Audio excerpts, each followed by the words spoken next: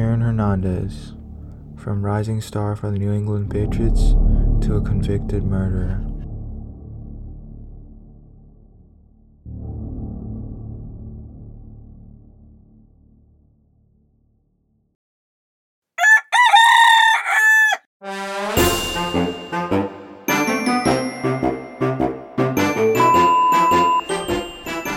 What's good, everyone?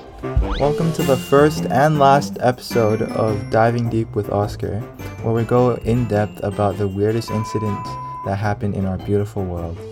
This is your host, Oscar, and in today's episode, we'll be talking about Aaron Hernandez and how CTE may have played a part in his criminal behavior.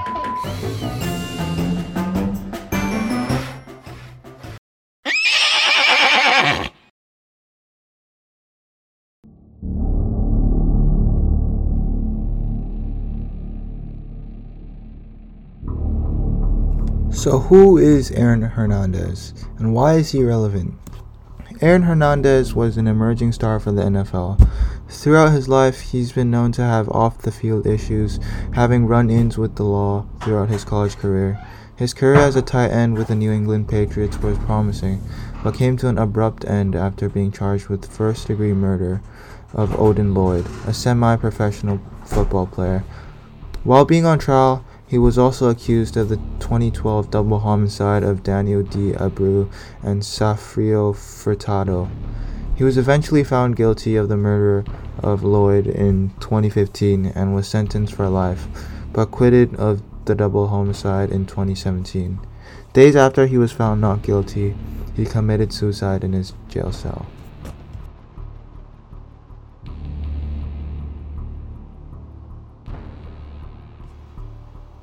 Even though Aaron Hernandez was convicted of murder, there was never a clear motive that we know of to why he shot Odin Lloyd, especially when Lloyd was a friend of his. There were many rumors to the motive of Aaron Hernandez, from drug deals between the two to Hernandez trying to conceal his bisexuality. However, there is a popular belief that it was Hernandez's CTE disorder that ultimately caused this. Doctors examined his brain in an autopsy after his death, and it was one of the worst CTE cases they have ever seen for someone so young. Could this explain Hernandez's criminal behavior?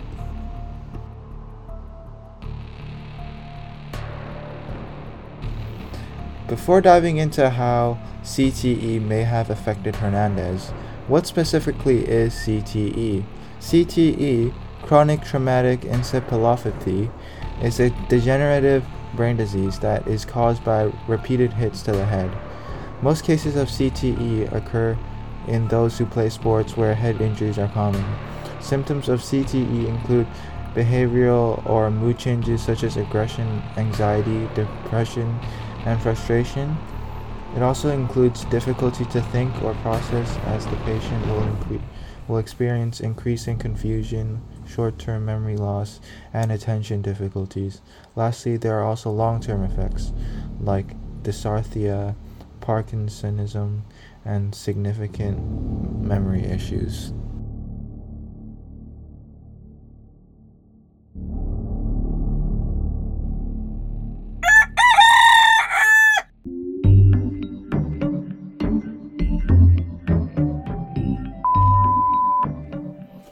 There are also many stigmas surrounding CTE and other brain diseases usually associated with sports fans.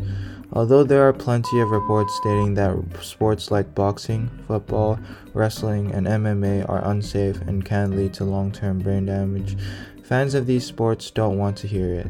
They often retorted that victims of such diseases were weak and badly trained, and that they had no one to blame but themselves. These perceptions are created by fans with the purpose of silencing the narratives that these sports they love watching are unsafe, despite the fact that they are unsafe. Boxers, football players, MMA fighters, etc. are bound to take blows in the head when competing professionally. The environment is too competitive to restrain and hold back. In fact, Muhammad Ali the world-renowned greatest boxer of all time by many, suffered from Parkinson's, which is a disease that can be caused by traumatic brain injuries or CTE. But because technology wasn't advanced enough in his time, he was never diagnosed with CTE, although he probably could have had the disease. As we can see, it's not the athlete's techniques that can cause their own downfall, but the sports itself.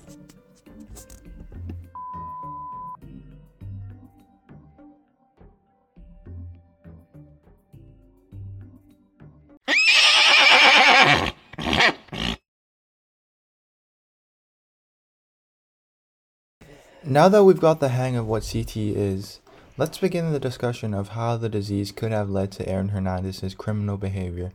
For this special discussion, I've brought in Dr. Krissh Hora from India, who has aspiring dreams to become a neurologist. He has biology 10 under his belt, so there's no doubt he knows what he's talking about. Welcome, Dr. Krissh Hora. Thank you, Oscar. I'm so honored to be on the show. So I'm sure you know the case of Aaron Hernandez, the NFL star that threw it all away and turned into a convicted murderer and then proceeded to hang himself in his cell. There's speculations everywhere on why he did it. Some say Lord knew he was homosexual and he was trying to hide his sexuality. Others say that Lord knew the other murders Hernandez committed and killing him was to hide the murders he committed. In spite of those theories, we're not here today to discuss those theories, but we're here to discuss whether or not CTE played a role in his decision to murder. So, Dr. Krissh Hora, is there a link between CTE and criminal behavior? Does CTE necessarily cause deviance? This is a very interesting question, and I can speak for all neurologists that we can't confidently say that CTE is a cause of violence because there's simply no concrete and scientific proof that CTE causes hostile behavior. Nonetheless, Anne McKee, part of the Department of Neurology in Boston University School of Medicine, made a study about CTE in athletes. In her research, out of 51 confirmed cases of CTE, 90% were athletes, 64.7% experienced personality or behavioral changes, and 45% experienced increased aggression or violence. Of the 5 football players in her research, 4 experienced mood swings and poor judgment, while 3 experienced outbursts of anger or aggression. Another study this time, conducted by Eric Ferguzzo, who is part of the Department of Epidemiology for Harvard, showed that in the overall offender population, 60.25% have experienced traumatic brain injuries. There is some evidence to explain why head traumas may lead to deviance. In other report by Alexandra Erison, my good friend, a research psychiatrist, she states that one of the most injury-prone areas of the brain is the VMPFC, and that damage to that area can lead to aggression, anxiety, fight or flight responses. It is also believed that the VMPFC is the essential structure for moral behavior in our brains. Therefore, if it is constantly taking hits, the person's morality can be clouded. With weak judgment and increasing belligerence in a person's head, there is no doubt the person could manifest into criminal behavior, especially when there have been clear links between traumatic brain injury and violent criminal charges.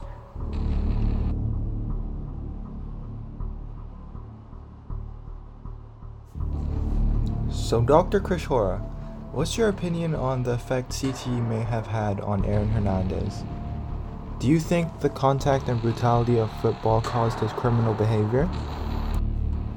This is a tricky question because although he's had one of the worst cases of CTE for someone so young, we must also consider his personality and background. Hernandez may have been impulsive prior to the neuro injuries. As a child, Hernandez's father, Dennis Hernandez, was extremely abusive.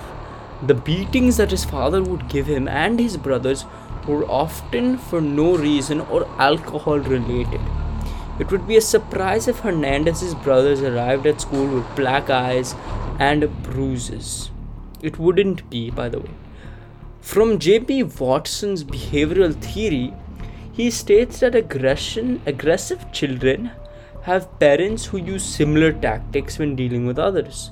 This can be applied to Hernandez's violent behavior and his father, since he has combative tactics to deal with other people.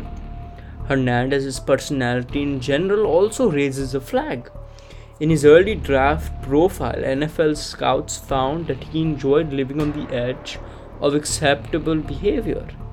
It also didn't help that he received the lowest possible score for social maturity. As a result, it's difficult to say whether it's Hernandez's past experiences and personality that shaped his criminal behavior or his neurological disorder.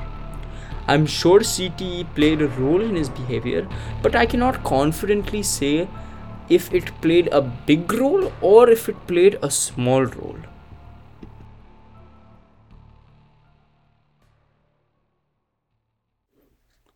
Is there anything football players can do to prevent CTE? Because a study from Boston University revealed that out of 202 football players at all levels, 177 were diagnosed with CTE. 111 NFL players were in this study, all but one had CTE. Is there nothing these athletes can do? Wow, those are some impressive statistics you have there. In my opinion, it's inevitable, especially when these athletes play at such a high level. Everyone is extremely quick, everyone is extremely strong, and most importantly, everybody has a strong desire to win. At that level, light tackles and soft collisions simply don't exist because the competitiveness is so incredibly high. As their careers progress, these hits that they take will start to rack up and create long-term consequences such as CTE.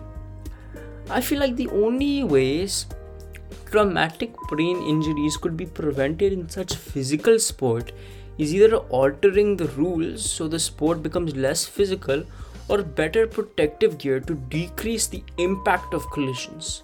However, these solutions are quite unrealistic because less contact will lead to less interest in the sport and better protective gear can affect the performance of these athletes.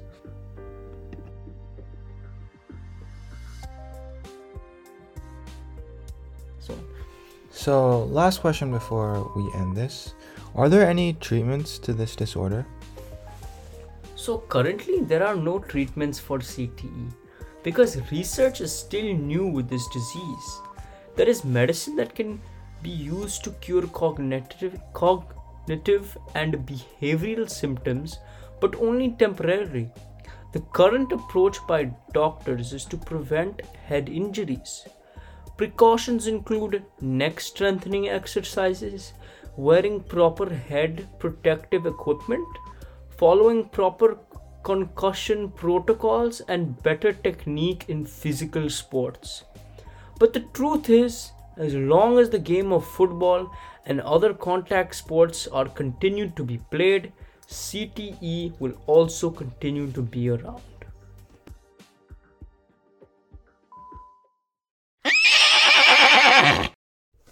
Wow, I cannot thank you enough, Dr. Krissh Hora, for this amazing interview.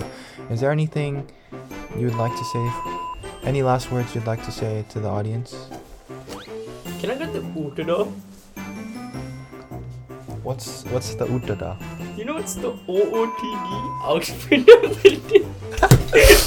Thank you for listening.